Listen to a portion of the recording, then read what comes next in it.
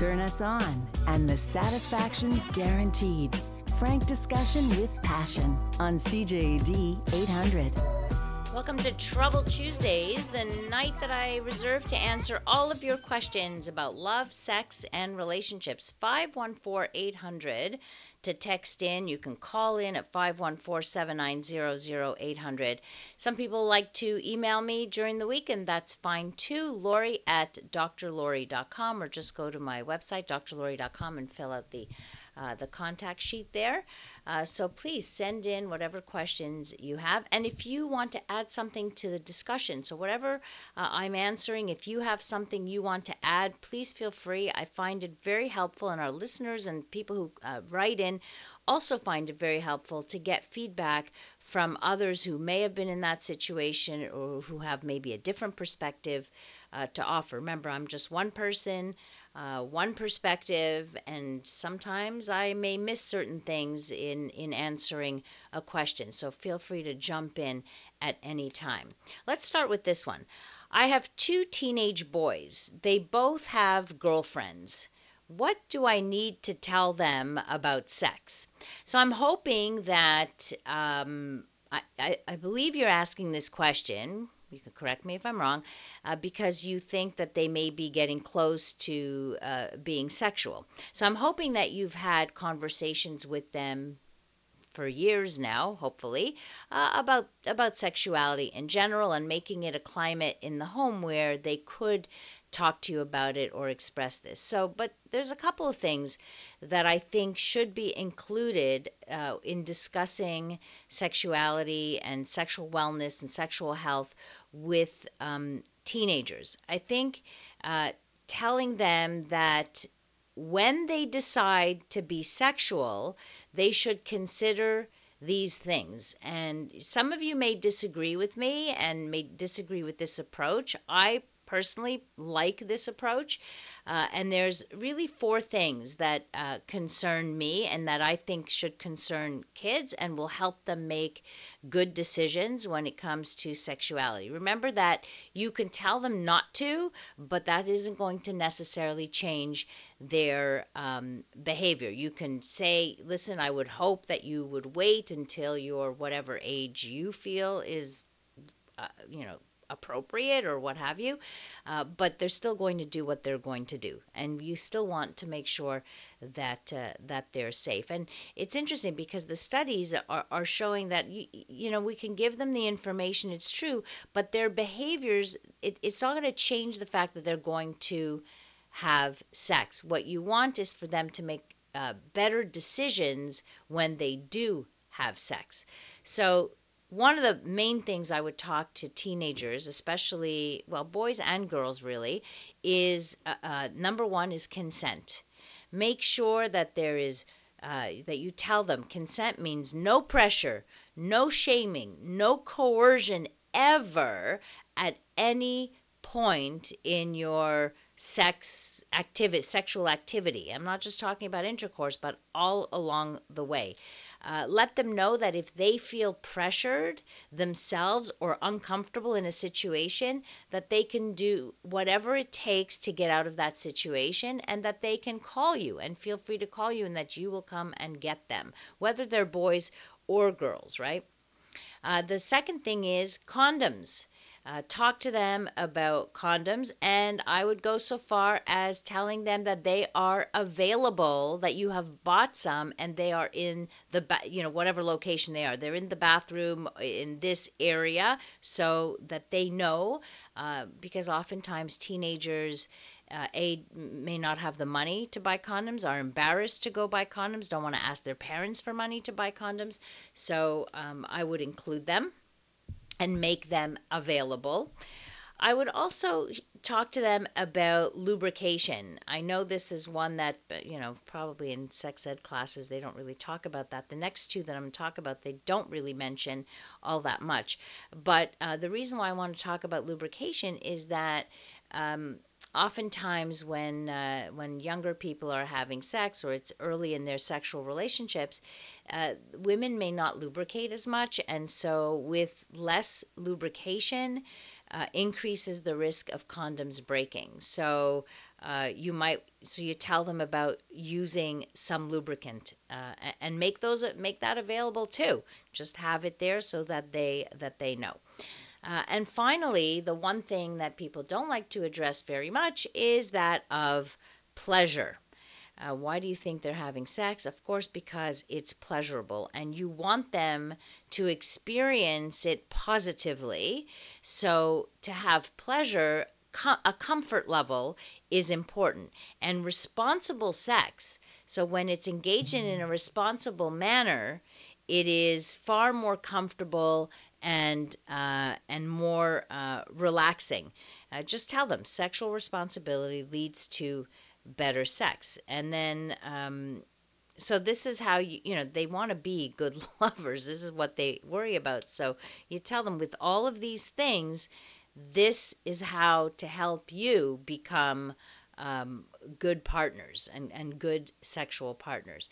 Does anyone else want to add anything to this list in terms of things that they must know? So I talked about consent, condoms, lubrication, and pleasure. Anything else you think teenage boys should know when they venture out there? I mean, obviously there's a whole lot more information, but as a parent, those are the you want to get those messages.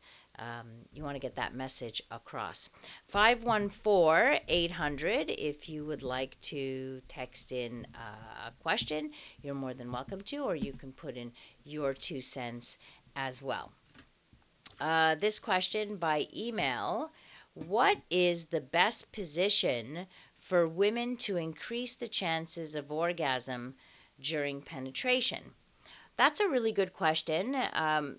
You know that I've said this many, many times, that 3/4 of women are not orgasmic, or at least not consistently orgasmic during intercourse, right? Um, but a lot of women are concerned, a lot of guys are concerned, and they want their partners to be able to climax that way. So it may not be possible, but there are 3 positions during intercourse where you could provide direct clitoral stimulation or clitoral massage in a much easier way, right? So one is woman on top, where the man lies on his back, legs together. It's the woman who straddles him, and she lowers herself onto him. And by this, she has control, where she can either massage her own clitoris by hand or use a vibrator. Another thing, what you want to do is provide pressure on the pelvic area. So applying pressure to the clitoral area. So he, for example, can make a fist and place it just between their pelvises, and this way she can lean forward and leans into it at the same time. So it's just a question of applying pressure. I'm going to give you another couple of sexual positions that work well for women to increase the chances of having an orgasm during penetration.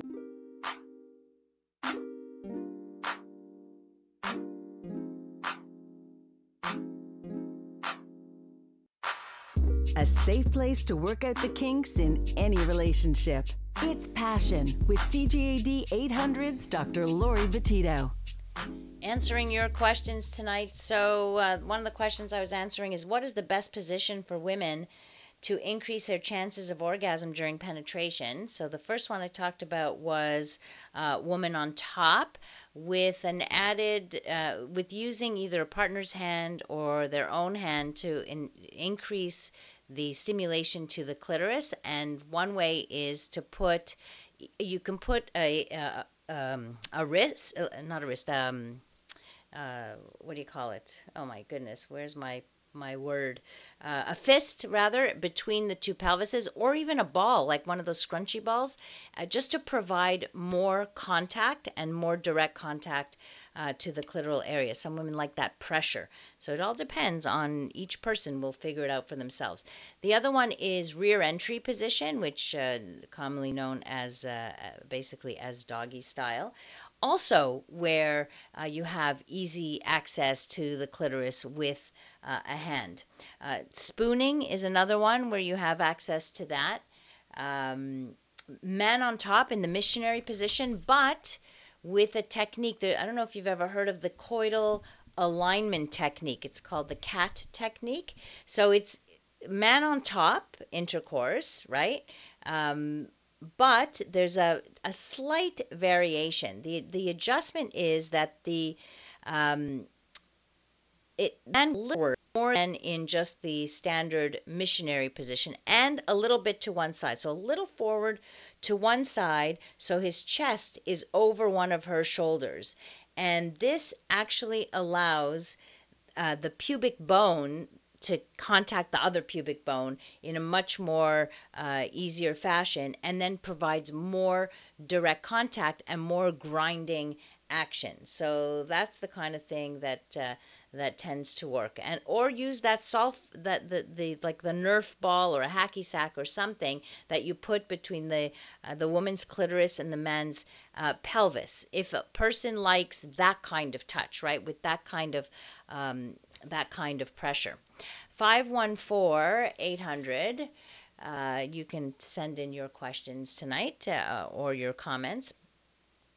How do I know if my girlfriend had an orgasm? I often get questions from women like, how, I think I had that last week, like, how do I know if I've had an orgasm? And I get that question from a lot of men as well, because men generally, they want to help women have orgasms. They feel good when their partner is climaxing because it increases their sexual self-esteem. So oftentimes, though, they just don't know what it's supposed to look like. Okay, and here comes the age-old question: Did you come? Did you come?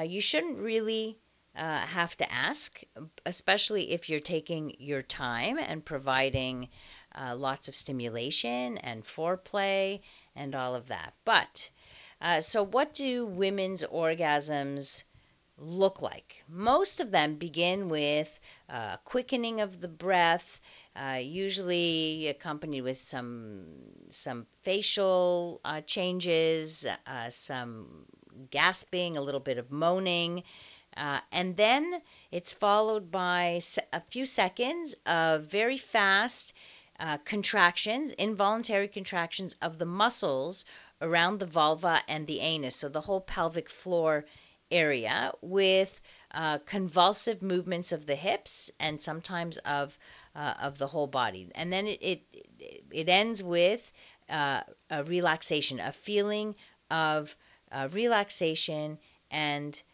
contentment. So men can actually feel the vaginal contractions, especially during oral sex, for example. They can feel it probably more than with intercourse.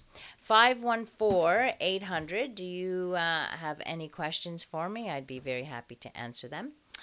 I'm a guy and I have pain during sex. What could be going on? So I'm assuming you're talking about sex during intercourse. I don't have much information there, but I can tell you I'd read a study that showed that about 7% of men reported some pain during intercourse. And there can be many, many different causes of this, including things like anxiety, depression, chafing on the penis. Could be prostatitis, so depending on how old you are, which of course this would require you going to the doctor. Could be herpes. It could be other sexually transmitted infections. It could be priapism. Priapism is when you have a long sustained erection, which is like an unusually long erection. They usually say, if an erection lasts more than 4 hours, you should go to the emergency. It could be a tight foreskin, which is, we call that phimosis. So where the foreskin kind of fuses or doesn't fully retract from the head of the penis. It could be from having a curved like erection, but that's another condition. Every man has a slight curve, but like a more pronounced curve, which would be Peyronie's disease. Again, so all of these could be medical conditions, and men with sexual pain should absolutely consult with their GPs and possibly get a referral for a urologist. Your doctor may send you to see a urologist, and unless of course it's psychological, and then doesn't mean the pain is psychological, but it could be due to something else. But you want to rule out anything medical anytime there's any kind of pain. Texter writes, are 3 ways that good? Who wants to answer that? Who's had Ménage à Trois and wants to answer, are 3 ways that good? Well, I can tell you they're that good in fantasy often, and I have heard from people who have made their fantasies a reality that they're not that good in reality. Some people will tell you yes, they were great experiences, and others will tell you that they were disappointed. Why? Because in a fantasy, everything goes swimmingly, right? Everything is perfect, it's just how you want it. There's no other people's emotions in there, no drama, no nothing. It's just pure sex and that's it. But in real life, depending on who that third party is or what have you, you can't account for all the things that could happen. In a fantasy, you control for it. In real life, you don't control for it, like how your partner might react, how you might react seeing your partner with someone else, for example, or the other person, the third party that you bring in. How are they going to be with you? And all kind and sometimes the sex is better than in your fantasies, and sometimes it's not nearly what it is in your fantasies. So sometimes you have to kind of be careful what you wish for, and it will, for some people, once you act out a fantasy, the fantasy holds no more weight. In other words, it's like, okay, that fantasy's gone now that it's been realized. So you got to think about that as well. At 20 years old, is it okay for a girl to have frequent dates? I feel as if people just assume that if you have many dates, that means you are sleeping around. So amazing to me that we still have this double standard and that young women are still concerned. You wouldn't get that from a guy, would you? You think a guy would write in and saying, is it okay for a guy to have frequent dates, and that people would just assume that he was sleeping around? Or would that be a negative thing? Here I'm taking it as a negative thing. Maybe on the guy side it wouldn't be. And we still have, unfortunately, that double standard around. So this is what dating is about. Like you can have many dates. People today, because of all the dating apps and what have you, can go on frequent dates. It doesn't mean that they're having sex with everybody. They may choose to have sex. That's their choice. But be less concerned what people think, and more about how you feel with your own actions, and be okay and comfortable with the choices that you make. And if you choose to sleep with somebody that you go on a date with, that's entirely your decision. Just make sure that you're making that decision and that you're not feeling pressured into it, that you're not feeling shamed into it or coerced, as I talked about early in the program. Texter writes in, chimes in on the threesome question. I've been in threesomes and foursomes, 1 guy, 3 girls, and 2 guys, and every time I felt awkward and wanted it to end. Well, thank you for your honesty here. I think it's important for people to understand that sometimes what's in our head is far more appealing and far more arousing than in real life. So, when you feel awkward, you think you're going to perform when you feel awkward and when you're just waiting for something to end. No, that's anxiety provoking.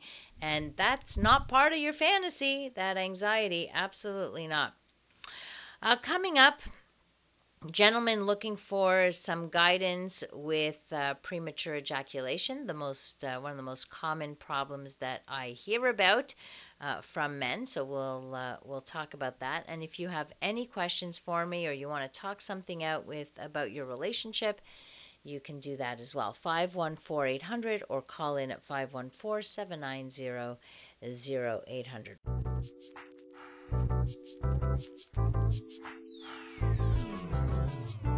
From the pleasure and the politics to the hang-ups and the heartbreak, you're listening to Passion, CJAD 800. All right, question for you, or question for me, rather, that I will answer. I'm looking for some guidance with a PE problem, premature ejaculation, that has become unbearable. My wife and I are both at wit's end. My performance time is less than 10 seconds. I've already sought help from a urologist. He prescribed an antidepressant. This did work, but it had some rough side effects. I took a break from the pills for a few months, started back on them, but the side effects were back again. Is there anything else we could do?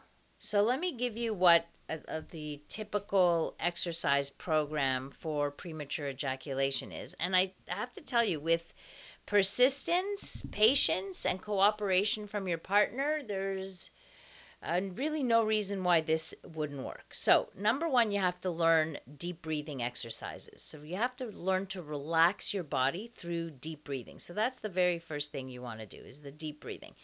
The second step to that is practice through masturbation. So, first you masturbate using no lubricant, and you do the stop and start technique, meaning that you get to the point right before your point of no return, where you have no choice but it's going to go. So you've got to really focus on how your penis is feeling so that you catch that point of no return.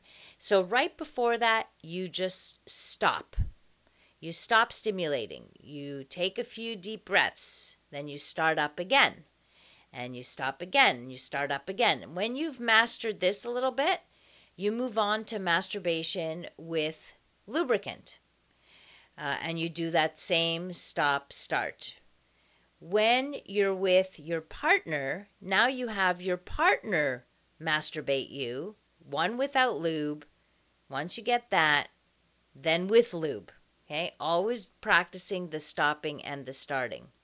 And then you move on to oral sex, where your partner performs oral sex on you, and again, where you have to signal for your partner to stop, so that first you have to recognize, of course, that point of no return, and then stop right before, starting again, stopping again, and then you move on to intercourse. Obviously, this is going to require weeks of practice, and to have cooperation from your partner. All right, nobody should take this personally. Your partner shouldn't take this personally. It's nobody's fault. Men often learn to come this way, to ejaculate quickly, and so this is the basic exercises. To go one step further is to employ what's called the squeeze technique, which is the stopping, starting, but also squeezing the head of the penis between your two fingers. And this will also reduce the sensation to ejaculate. So that's part of the exercise program as well.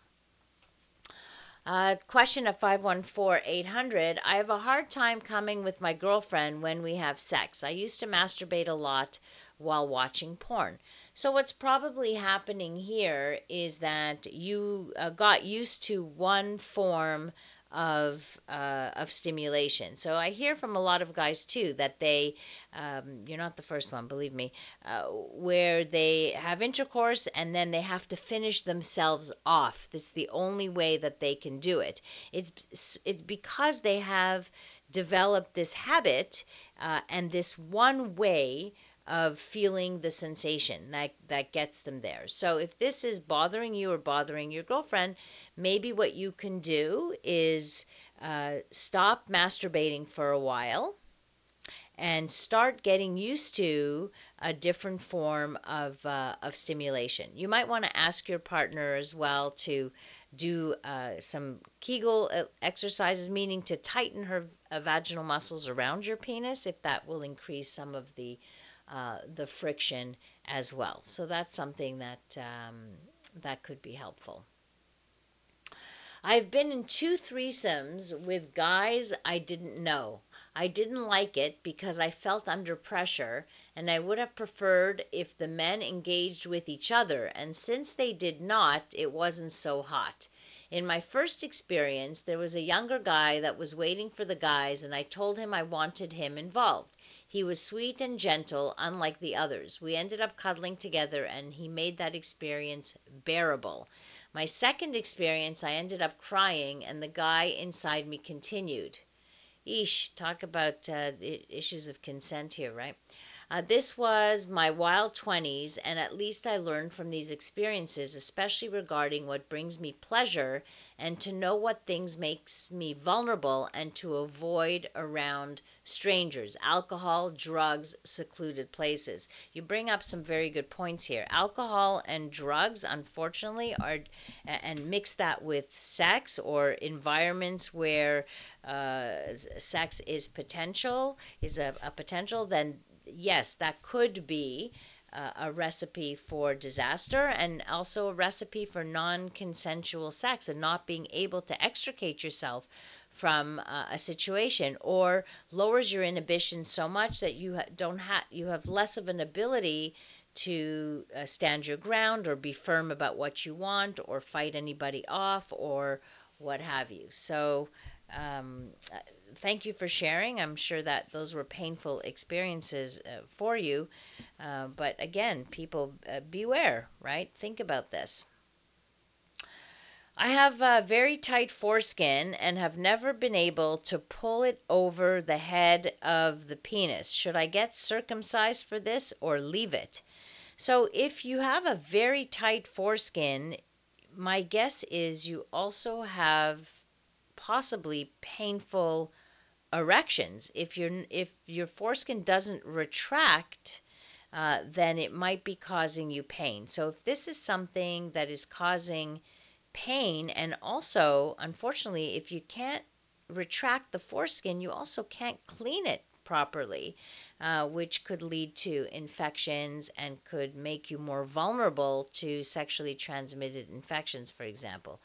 Have this examined by your doctor or ask for a referral to a urologist who will tell you if a circumcision will be necessary. A lot of men do go through adult circumcisions because of this very problem. Is 5.5 inches the average length? Because when I'm soft, I'm only about a thumb length, but when hard, I'm almost 7 inches, and I always thought I was below average. You see, this is the problem, right? When you see other men's penises, like in a locker room, for example, they are not in an erect state. So you're comparing your small, flaccid penis to maybe others who are bigger in their unaroused state. But erections are known as the great equalizers because you might have a thumb length, so 2 inches, when not erect, next to a guy who has a 5 inch penis that's non erect, but with erection, you both will reach the 7 inches. So, but 5.5 is the average erect penis size. You got that right. That's about right. So you are definitely not below average. You are average to the rest of the world. Coming up, answering a question about a woman who can have orgasms on her own, but no luck when with a partner.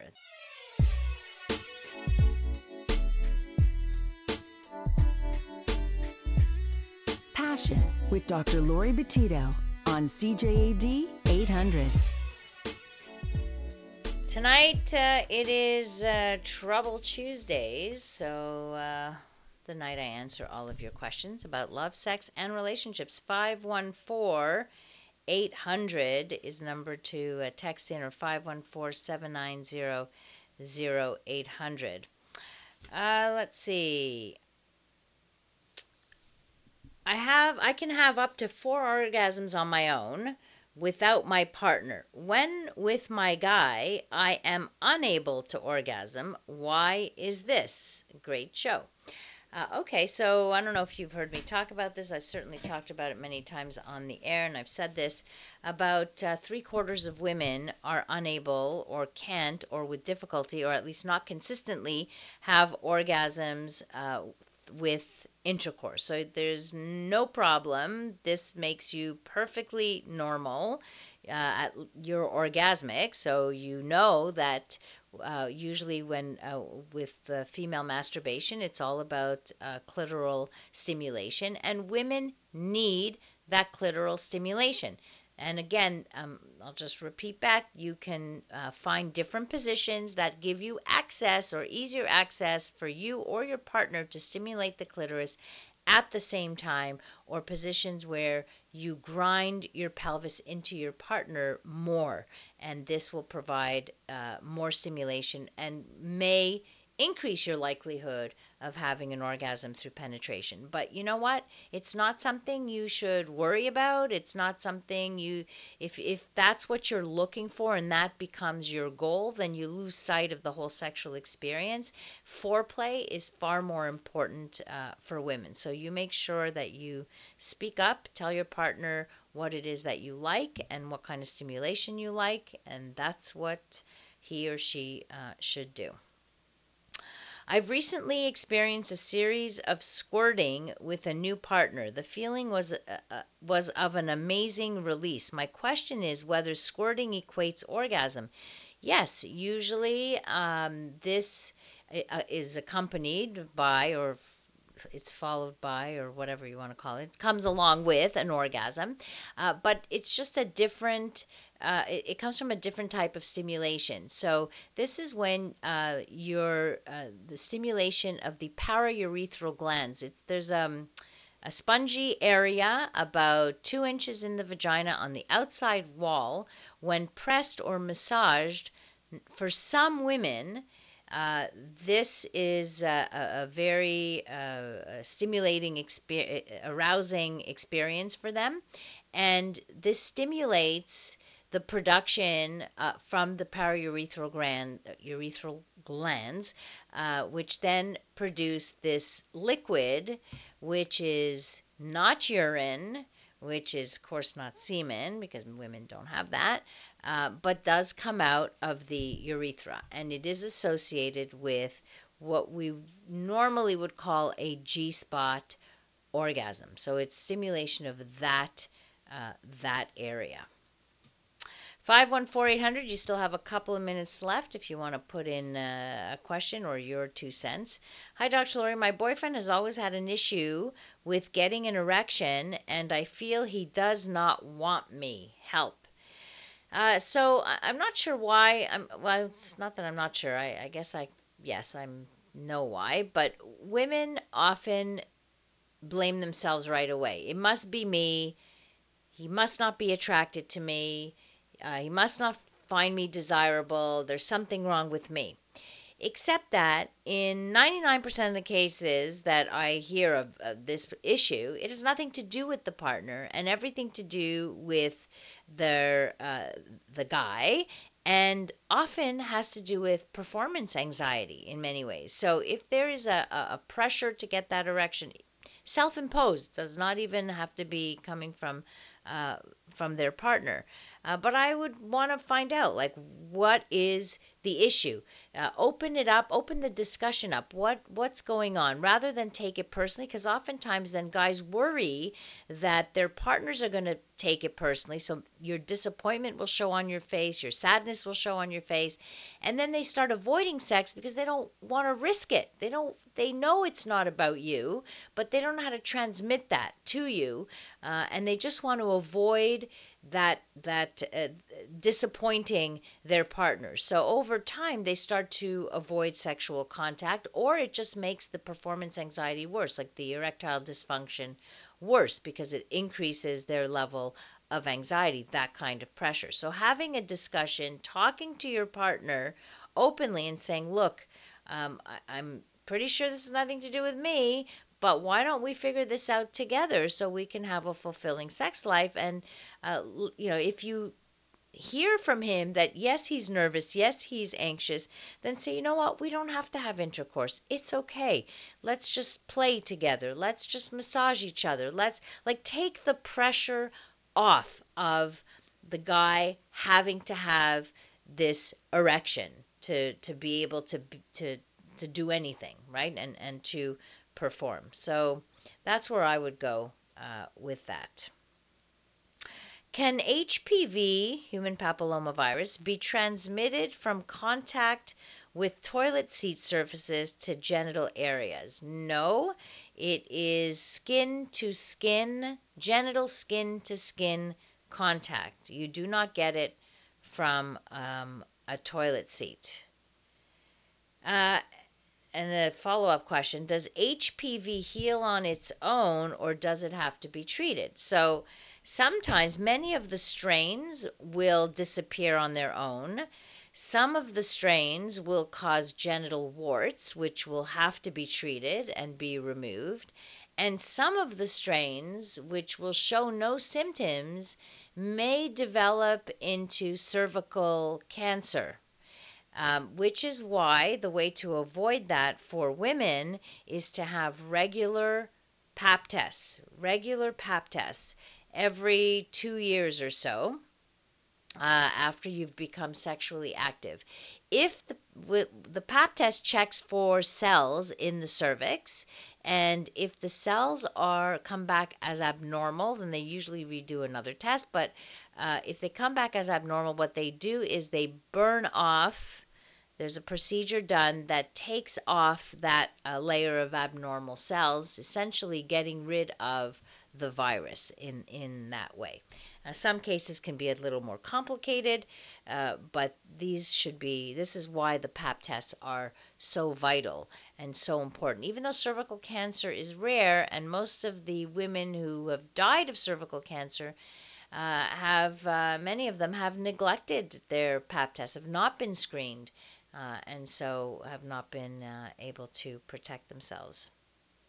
Do you need to wear a condom when making love with the breasts? So penis between breasts, I would say no. You would not have to wear a condom as long as it's genital to genital touching, unless you wouldn't have to.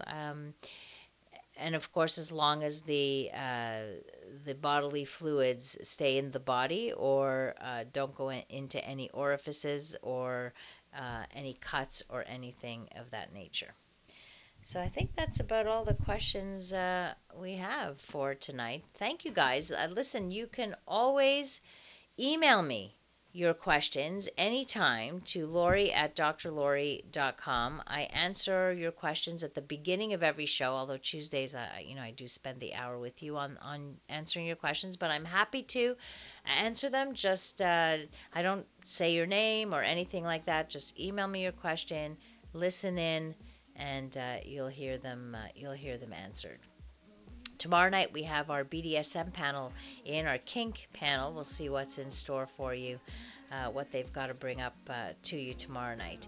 Thank you so much for spending your time with me. Thank you for all of your questions and your texts. Thanks to our technical producer, Chris, tonight. You can connect with me on all social medias at Dr. Lori Betito. My last name spelled Betito. Coming up next here on CJAD, we bring you the CTV National News. Have a wonderful rest of the evening, and remember to live your life with passion.